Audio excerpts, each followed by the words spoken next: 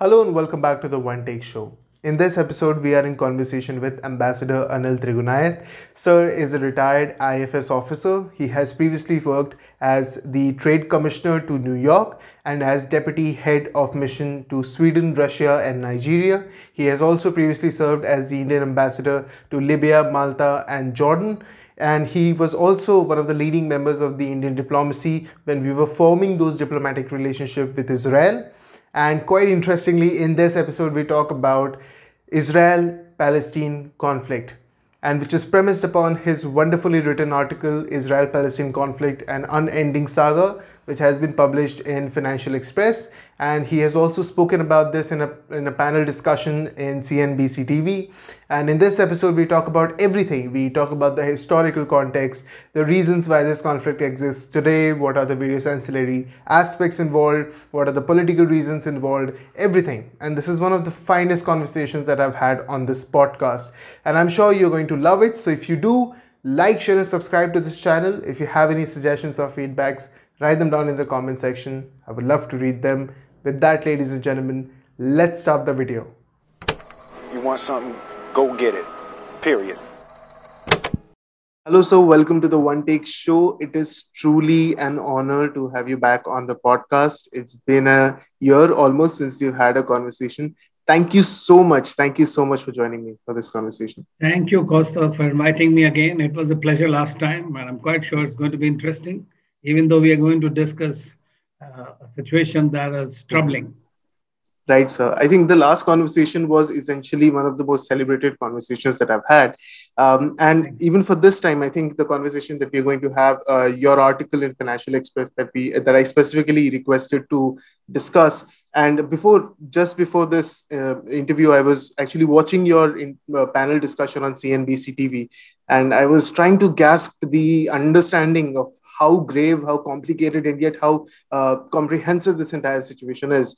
So beginning with that, so my first helm of the question is something that was asked to you in that panel discussion as well, is in 2021, you've categorically seen that Hamas is responsible for the initial phases of instigation. Why now is this conflict resurfacing, and why is it taking such a tumultuous turn? Well, Kaustubh, this story goes back to over 100 years. That is in 1917, when the Balfour Declaration was made, and they had decided that there will be a state. And then there was Sykes-Picot Agreement. Like in India, we had these various lines drawn by the British, the same way they had done the Sykes-Picot Agreement. And in 1948, due to the Holocaust and the Jews being persecuted, they were all brought into the Palestinian territories, and they were carved out, and a state for them was agreed to. That was done in the United Nations, and Israel became a nation. But then what happened is at that time, they also tried to evacuate a lot of people from there in order to settle them. So the Arabs, basically Palestinians, became outsiders in their own land. So in 1948, some of the Arab countries who had been custodians, so to say, of the Arab lands, including Jordan, Egypt, and others, they attacked Israel, right? The new state of Israel. And Israel at that time was not that very strong. But then in 1967, it took back the Jerusalem, the West Bank, and the Gaza Strip, which was not there with them, including Golan Heights and whatnot. So this situation was like this, that today you have a state of Israel, which is a very, very strong state and the most powerful military power, I would say, and a democracy in the Middle East region, no doubt about it. It is also a nuclear power. And it has been indulging in problems, or rather, I would say, acrimonious relationship with Iran since 1979. It has had problems with Syria, it has problems with Lebanon, it has problems with the Arab world. But what we have seen is that the Palestinians have continuously been disenfranchised. Despite the efforts of the world trying to arrive at a two-state solution where both can live side by side, and Israel and Palestine both can have sovereign relationships, right? We had Oslo Accords, we had the Camp David agreements. We also had several other attempts made by nearly 15 US presidents. Because see, why US is so important in this quartet, which was formed with US, Russia, European Union, and United Nations to mediate and create this Middle East peace process. It was a very complex issue. But the US was the most important because Israel only listens to the US and it has the closest partnership and relationship with the US. So US was the major arbiter of security or peace in the region, while US continued to help the Israelis, and this also became part of their foreign policy objective to ensure security for Israel in Middle East. But in the process, what Israel has been doing, despite the agreement, despite the Oslo Accords, despite the PLO becoming getting a little part of it in Ramallah and outside West Bank, it had continued to occupy the territories that were not supposed to be occupied by it, right? They were not part of Israel per se. They were occupied during the war and they have been under discussion. And you will be surprised that there have been nearly 300 resolutions in the UN. And despite that, nothing has happened, frankly. The Palestinians remain at the mercy as far as the security or their day-to-day living or day-to-day movement is concerned. And if you visit Israel, you will find it that they don't have their own airport. They have to come through Tel Aviv airport. They don't have any border checkposts. They are all manned by the Israelis. When you go into Ramallah, you just come across several. So the day-to-day life is also governed by Israel. But at the same time, Palestine, which is now Palestinian Authority, we call it, is based in Ramallah. At the same time, you have in Gaza, which is a small strip of about 365 kilometers on the Eastern Mediterranean. Now that has been, because Hamas, as you know, is a radical organization in a way which was in 1987 born in Egypt, essentially to fight against the Israelis to liberate Palestine from them through radical means. Basically, that was what they said: we will destroy. But destruction of Israel became their main motto, right? In 2006, the elections were held, where both participated, and Hamas actually won the election, right? But the Palestinian Authority was not keen on it, and Hamas was declared by Israel, by EU, by UK, by Americans as a terrorist organization with which they will not deal with. So from 2007 onwards, there have been fights between Israel and Hamas on the one hand, and Hamas has continued to become stronger. Now, the most immediate thing that we are in 2021 that we are talking about is that because of its policy of illegal settlements, bringing Jews from different parts of the world who are settling into it, settling them into the Palestinian lands, throwing the Palestinians out, evicting them, has been a norm, basically, which is illegal and has been decried by the United Nations Security Council many times. But it has not affected the Israelis. They don't care about it, right? They have not bothered about it. So then there is a place called Sheikh Jarrah, which is just outside the walls of Jerusalem, right? Now, this was earlier under the command or rather control of Jordan at that time. But so 1948 to 67, it was with Jordan. And during that period, several people who were Palestinians who had migrated from different parts or displaced, they were settled there in that land. But 67, this land, as total West Bank came and Jerusalem was totally controlled by Israel, it came in their control. And therefore, what they started, as like elsewhere, they started removing the Palestinians who had been living for their hundreds of years also. And it was basically, if we don't go into mythology, for hundreds of years, the Palestinians have actually lived in those lands. So the Israelis, the Jews were brought. Now, this time what happened, they wanted to evict 4 families. And they said that this land was actually bought by some Jews at one time, and it belonged to them. And they went to the court, and court gave the order that, yes, please ask them to go. And that's what created, and it was the Ramadan period, a large number of Muslim devotees were at the Al-Aqsa Mosque. Now, Al-Aqsa Mosque in Jerusalem is also the third holiest mosque for the uh, Muslims. That is the mosque from where Prophet Muhammad went up to the heaven, right? So it has a tremendous significance. And during this period and otherwise also, a lot of Muslims come there. Now, as you know, Jerusalem is the holy city, and it is the one of the holiest cities in the world where all the three Abrahamic religions, whether the Jews, the Christians, or the Muslims, they all have their roots, frankly, in that area in Jerusalem. So Jerusalem has tremendous importance for all the three religions.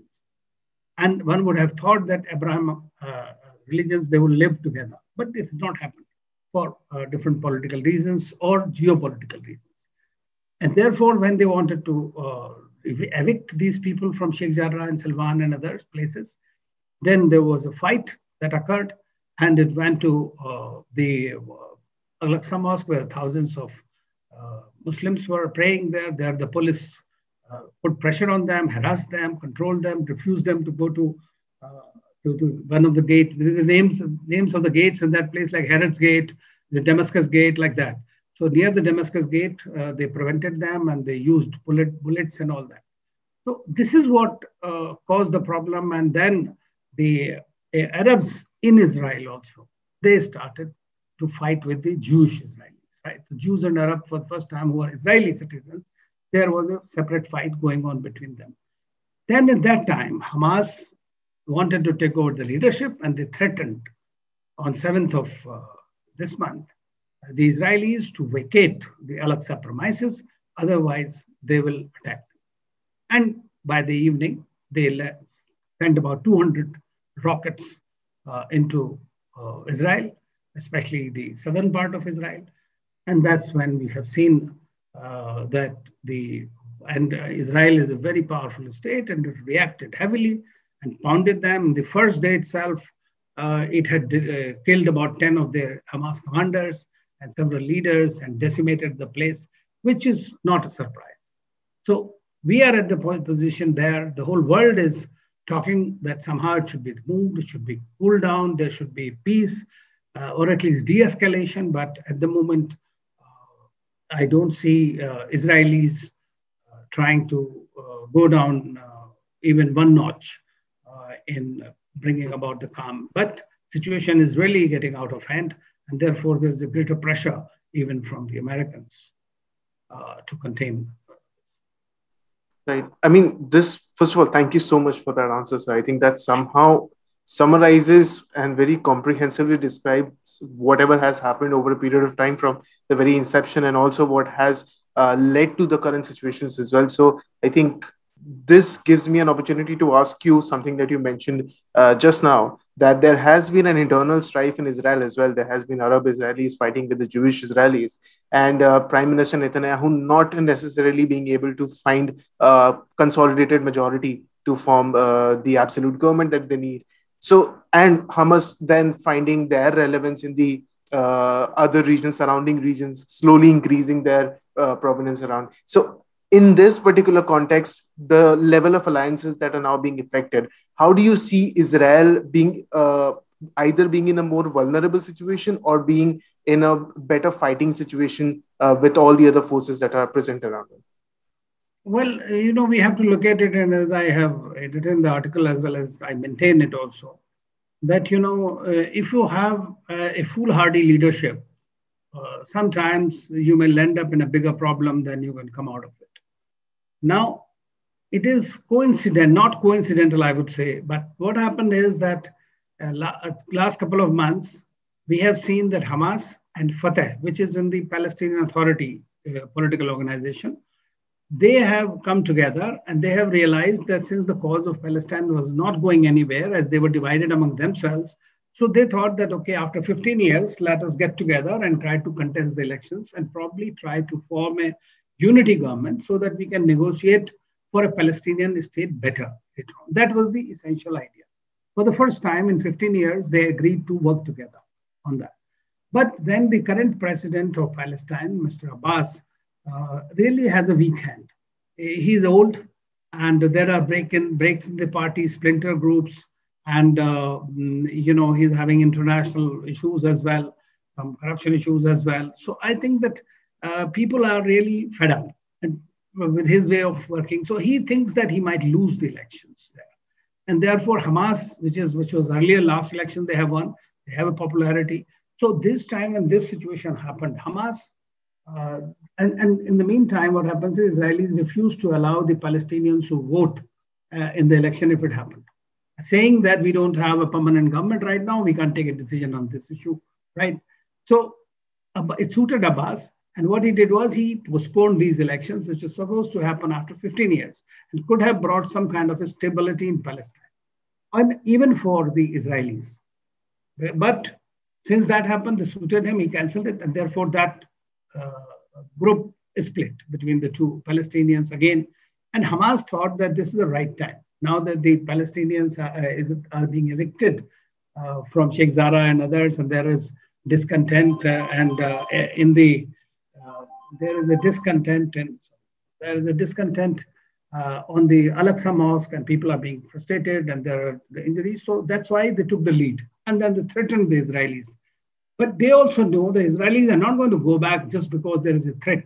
Israel is very powerful; they know it, but they have morally won in this whole thing. Even if they have lost a large number of people, they have got political victory in the sense that they have got the faith of the people that they are standing for them. On the other hand, if you come to look at it, in Palestine, in Israel, also a very similar situation. There have been 4 elections in 2 years. They have Netanyahu this time has not been, despite being the largest party, was not able to stitch an alliance, political alliance. So he staked the claim, but he could not form the government, and therefore his other partners or other political parties were trying to make the government, including with the help of the Arab Party, which constitutes about 20% of the population. They are Israeli citizens. So then what happened is that now look at it from this one's perspective, Netanyahu's. You see, he gets an opportunity to tell his people that, look, I am the one who's been there 12 years saving you, and is the only one who can save you. So he went all out and started bombing all the places in Gaza and pounded it, and continues to pound till today, making all kinds of incendiary statements. Of course, both sides to be blamed for it. Hamas, because they started this, and Israelis, because they have never lagged in inflicting damage or killing people. And you can see now more than 200, 212 or something, 220 Palestinians have died, 67 children out of them. You have 10 Israelis who died from these rockets. But there's no comparison between rockets and the missiles or the air strikes that Israel has, And this country, the Gaza, a small enclave, is really surrounded and blockaded from all sides. It's the only one to Egypt. It has a crossing, and one is into Israel, which they don't allow them to come in. So there is a problem, humanitarian crisis is occurring, water, electricity, deaths, diseases, everything is happening. And one is listening these things from various UN organizations which are still operating. So Israel has decided that they will go all out and basically really annihilate the Hamas outfit, especially the military wing, so that it is not able to attack them again. This is the intent at the moment. But they forget that these kind of movements do not die away just like that, even if people die. You see, this is an idea of Palestine that needs to be sorted out, rather than simply the people or killing X, Y, Z or 10 people. They will all rise. The new generations have come and they are fighting because they feel there's injustice has been done to them. There is a trust deficit between both sides. So ordinary civilians, both among the Jewish communities and the Muslim communities, have been suffering in this game. Right. So I think one thing that you mentioned, I think it is important that I ask you a follow-up question here is that Israel deciding to go all out, Israel deciding to completely disseminate any such possible options that might arise in future, you remark it as something that will not necessarily kill the cause. It may kill the people, but the cause for the Palestine will still survive. But if I were to be a devil's advocate, if I were to argue on behalf of Israel, and there has been a huge debate in Indian diaspora as well. We may look at Twitter or anywhere else. There is a divide when people say, one, that Israel is using disproportionate power, it's causing disproportionate destruction. The other is that Israel is just defending itself. That is how any strong nation would defend itself. So, what is your take on it? Is Israel crossing a line, or is it just defending itself? You see, the thing is that those who are commenting, in my view, do not have a sense of history. I mean, who are we talking about? You see, every country has a right to defend itself. Israel definitely has a right to defend itself. But defend and follow up with what? The kind of firepower, the kind of destruction which is evident, even if, to a blind person, that you can see that what is happening on that side. You see the numbers of that. I mean, compare 10 here and more than 200 there. You can imagine this is 20 times more destruction which is happening in a small territory. Now, how do you justify that? That can go into a different direction. And I think that by taking this decision, they could have probably stopped it after 2 days, because see, Hamas, with the guidance of Qatar and Egypt, had agreed to the mutual ceasefire. And they sent, the Russians brought that proposal last week to Netanyahu, which he turned down. He said, no, I will not do that. What is this? That first you shoot at us and then you want the ceasefire. So he continued, because his objective is very clear. His objective is political and military. Political in the sense is that he's gaining that brownie points with his people, that I am the strongest person, you must bring me, even though he is now being legally challenged for corruption charges and all that. You know that about that. He'll be probably prosecuted, and that's why he doesn't want to be in that situation. So it is normal for a leader or a politician to do that. But at the same time, at what cost? Cost to your own people. This time, unfortunately, we have also, Indians also lost one woman. One Indian woman was killed in Ashkelon from the Gaza rockets. And we have condemned that violence, both from Gaza and excessive use of force by Israel. Both Indian government has clearly said, but at the moment now that you have achieved your objective, I don't know, he doesn't think that he has achieved the objective as yet. But if you see the history, since 2007-8, we have seen there have been several fights between Israel and Hamas, right? The battles, the wars. But every time Hamas has come back more stronger in its firepower and its capability. Israel, of course, is technological giant, military technology. But at the same time, it is giving, it is keeping them engaged. And that idea of Hamas for Palestine is continuing to grow. So what you are doing is, by doing all that, you are creating a much bigger rivalry of people who will hate you more, even, who have lost their kids and kids. So this is unending kind of a violence now or tomorrow. You never know. So it's very difficult. So you make a surgical strike, you have conveyed your point, you do the thing, stop back. That could perhaps be a better policy. But it comes from the deep-seated mistrust of each other, hatred, I would say. That is what is driving it. Right. And I think what you've mentioned about the political mileage that is being drawn by the Prime Minister, especially in the tumultuous state that his political government is in right now and his political power is in right now, and the disproportionate reaction that they're giving out, I think with a historical context to it, it completely justifies why this should not happen, or why people or most of the countries are asking for de-escalation or asking for immediate, for example, India has issued a statement of immediate escalation of the conflict. Right. But what is interesting here is to note, sir, what role United States is playing right now. For example, the United States recently blocked the UNSC condemnation of the violence by Israel. It is still continuously selling it there. They have not terminated the agreement to sell the weapons and the artillery to Israel. And they've still maintained a pretty strong situation, comparing it to what the previous stand of USA was during Trump and now with what Biden is. So in your perspective, with the situation at hand, how do you see United States playing their role in this entire situation? You see, the United States role, especially in the past 4 years, I would say. I mean, literally every president, US president, because of their own internal domestic considerations and the very strong Jewish lobby and the fact that they have always been a supporter and security provider for the Israelis. That is their foreign policy priority.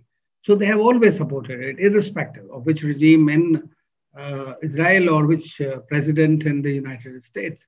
But during President Trump's time, he tried several things. I mean, some good, some bad.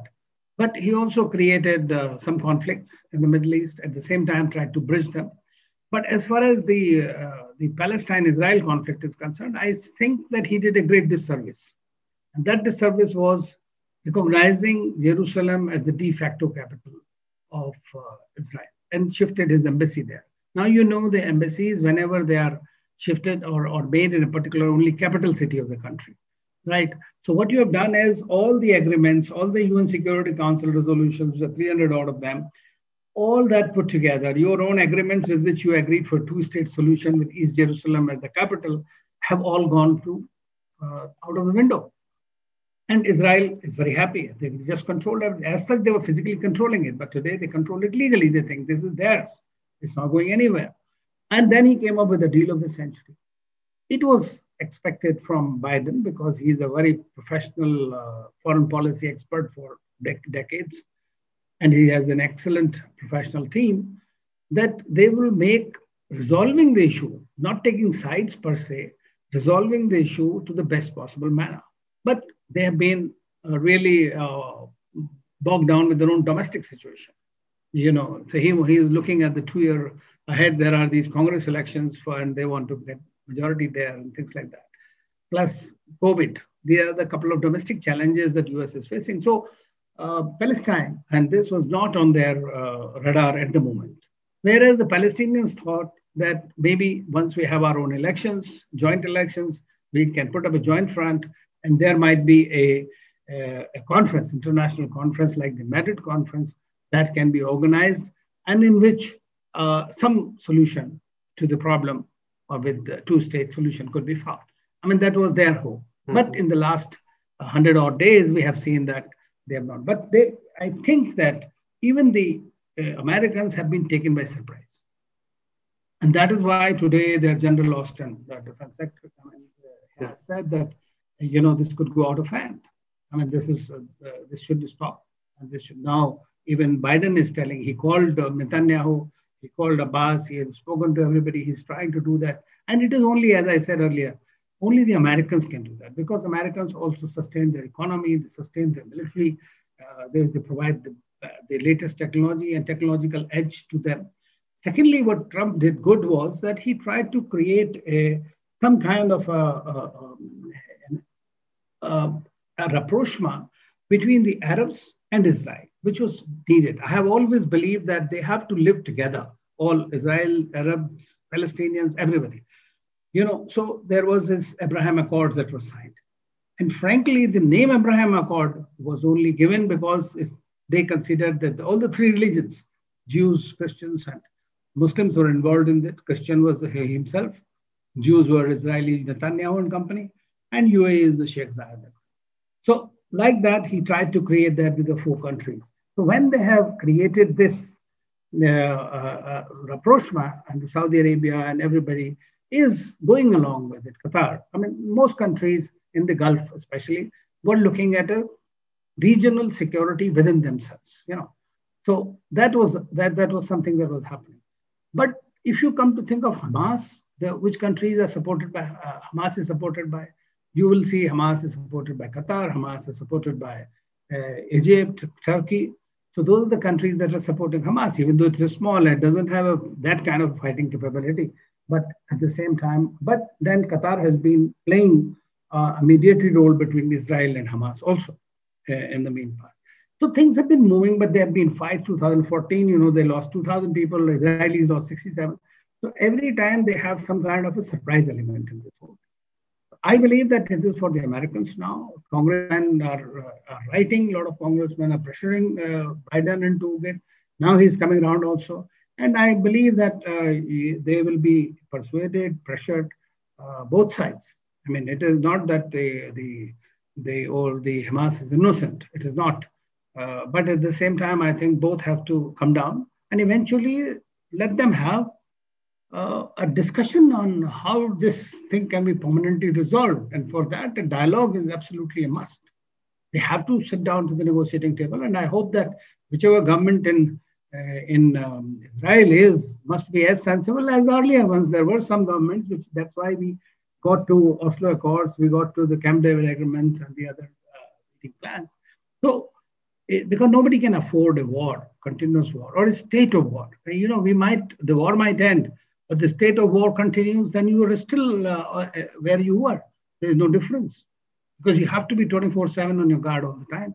And this is the problem in Israel today. Everybody is scared. As you know, you see the things, everybody is running into the bunkers every 2 minutes because there were thousands of these homemade types. I mean, they are not very sophisticated rockets.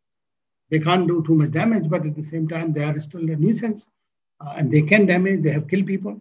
So this is something that we have to, the international community and the UN Security Council, frankly, has not really has been a bystander. They just can't do it.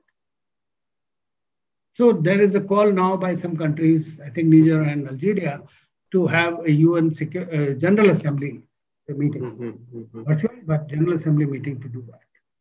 So in this process, I believe that by doing so, Israel has, or not Israel, I would say, Prime Minister Netanyahu has created a rift between himself and his Abraham Accord partners also. Because those leaders who want to have very close ties with Israel all the time, and they've been growing very fast, now there is a resistance from the street.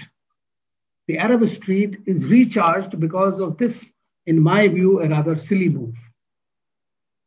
Right. That is a very interesting take, sir, because at the end, it somehow also answers my preconceived question about how effective can these international organizations really be, or even if United Nations takes a cognizance or UNSC passes out a comment or a request or any commandment with respect to the accusations or the various violence that is taking place, how effective can it really get?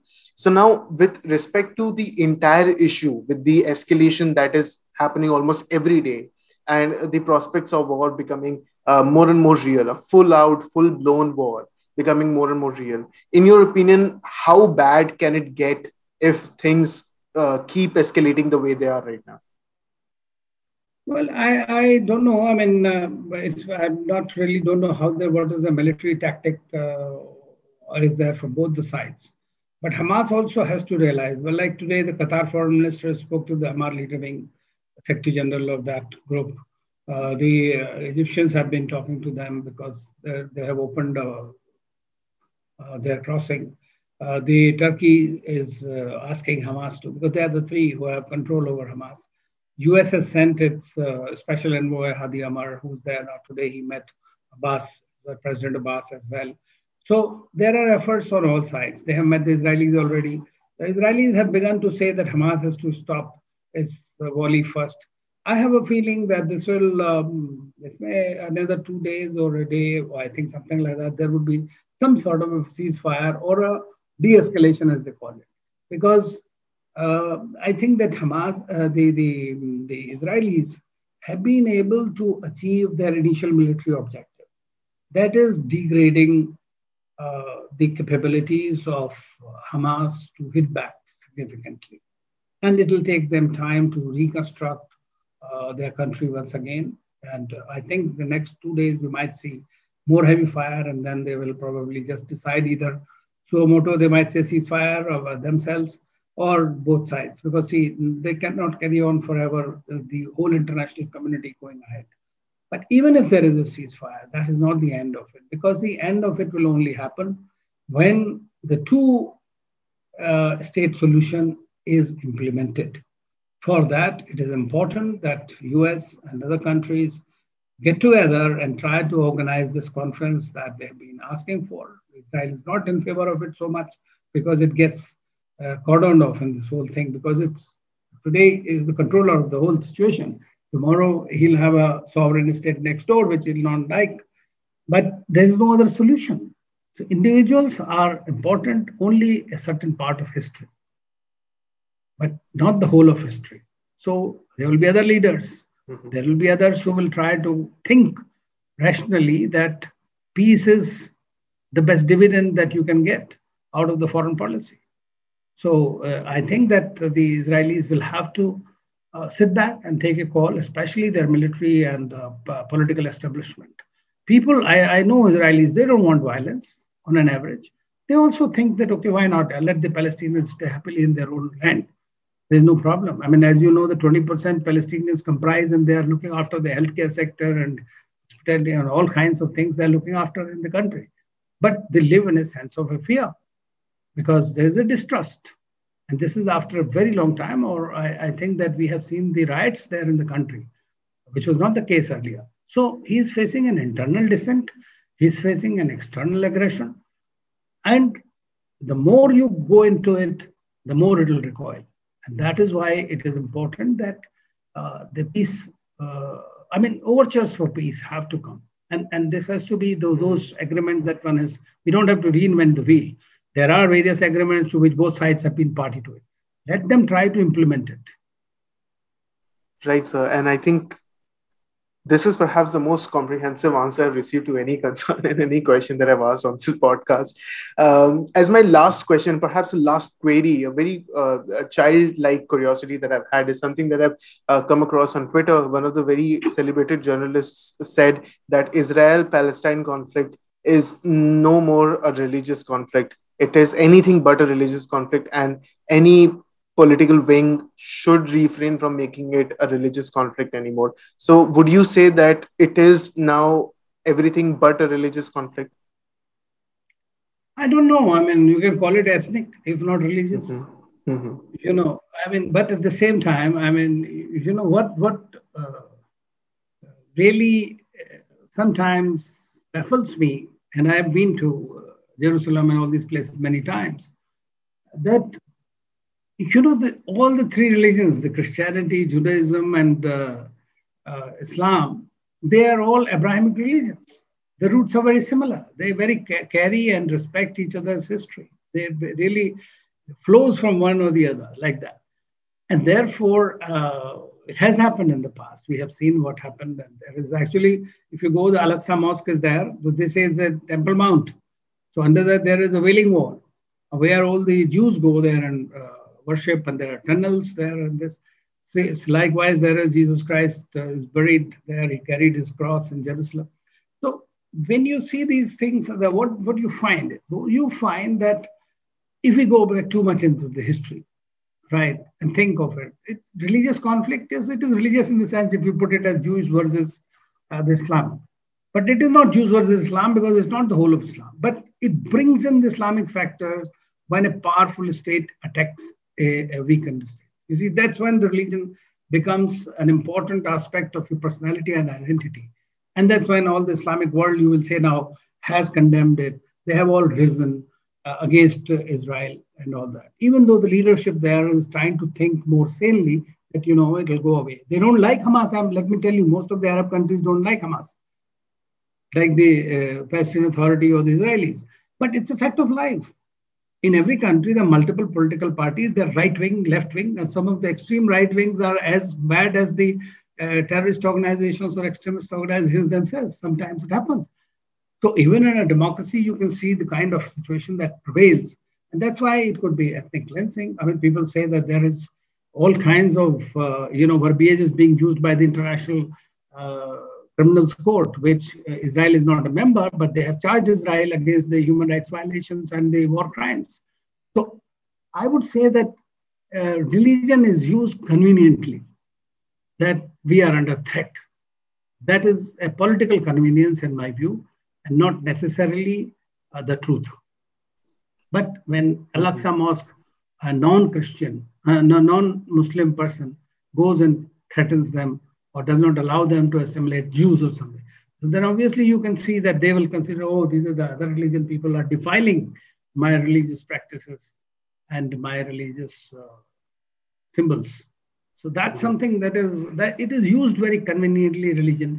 It could be in the tribal age, it is possible, but today I think it is more the quest for their identity. As far as the Palestinian is concerned, their own state, And as far as Israel is concerned, they want a security for themselves. So all these efforts they have made is to secure themselves to the extent that the Palestinians who really don't like them do not attack them again or do not undermine their. So this security for peace formula has to work together for a two-state solution with the help of the international community.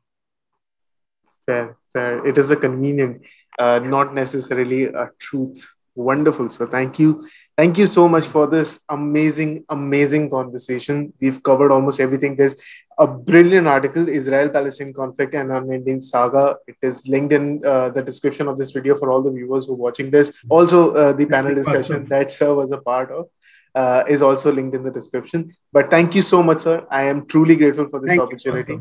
Because I want peace for both of them. I like Israelis. I have a lot of Israeli friends. I have plenty of Arab friends. I've been to both the countries. And I really want them to live in peace, because it's such a beautiful place and people are lovely, both of them. This is the unfortunate part that the politics has taken the toll of it.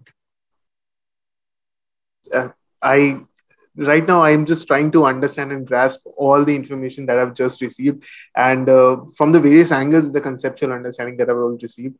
And I'm sure, like anyone who's watching this video, would necessarily now need to go and further research on everything, because this issue has become a very close to home and something that we, at least the students, need to know everything about. And what better source to learn about it from but you, sir. Thank you so much for joining this conversation. Thank you. It's a pleasure, Kaustubh, and stay safe. Take care. Thank you so much.